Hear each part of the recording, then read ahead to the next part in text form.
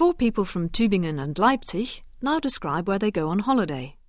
Herr Hartmann. Vorzugsweise nach Frankreich oder Italien. Ich war als 14-, 15-Jähriger im Schüleraustausch für ein halbes Jahr in Frankreich und habe von daher sehr enge Beziehungen, und Italien ist später zugekommen. Frau Rautenberg-Wolf.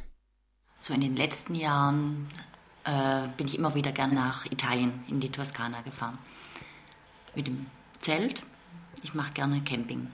Ich habe einen kleinen Sohn, und da ist es einfach, für Kinder ist es sehr schön, so frei in der Natur draußen zu leben und zu kochen und rumzuwursteln. Frau Patzwal. Letztes Jahr waren wir im Sommer in der Schweiz, in den Bergen, 14 Tage. Und den Urlaub vorher waren wir in Frankreich am Atlantik. Dieses Jahr haben wir vor, nach England zu fahren. Ich weiß nicht, ob im Sommer, aber vielleicht jetzt im Frühjahr, und zwar Freunde besuchen. Frau Storr. Wenn man eine Familie hat, hat man nicht so Möglichkeiten, am Atlantik zu surfen. Man geht in eine Ferienwohnung, und das haben wir die letzten Jahre immer so gemacht.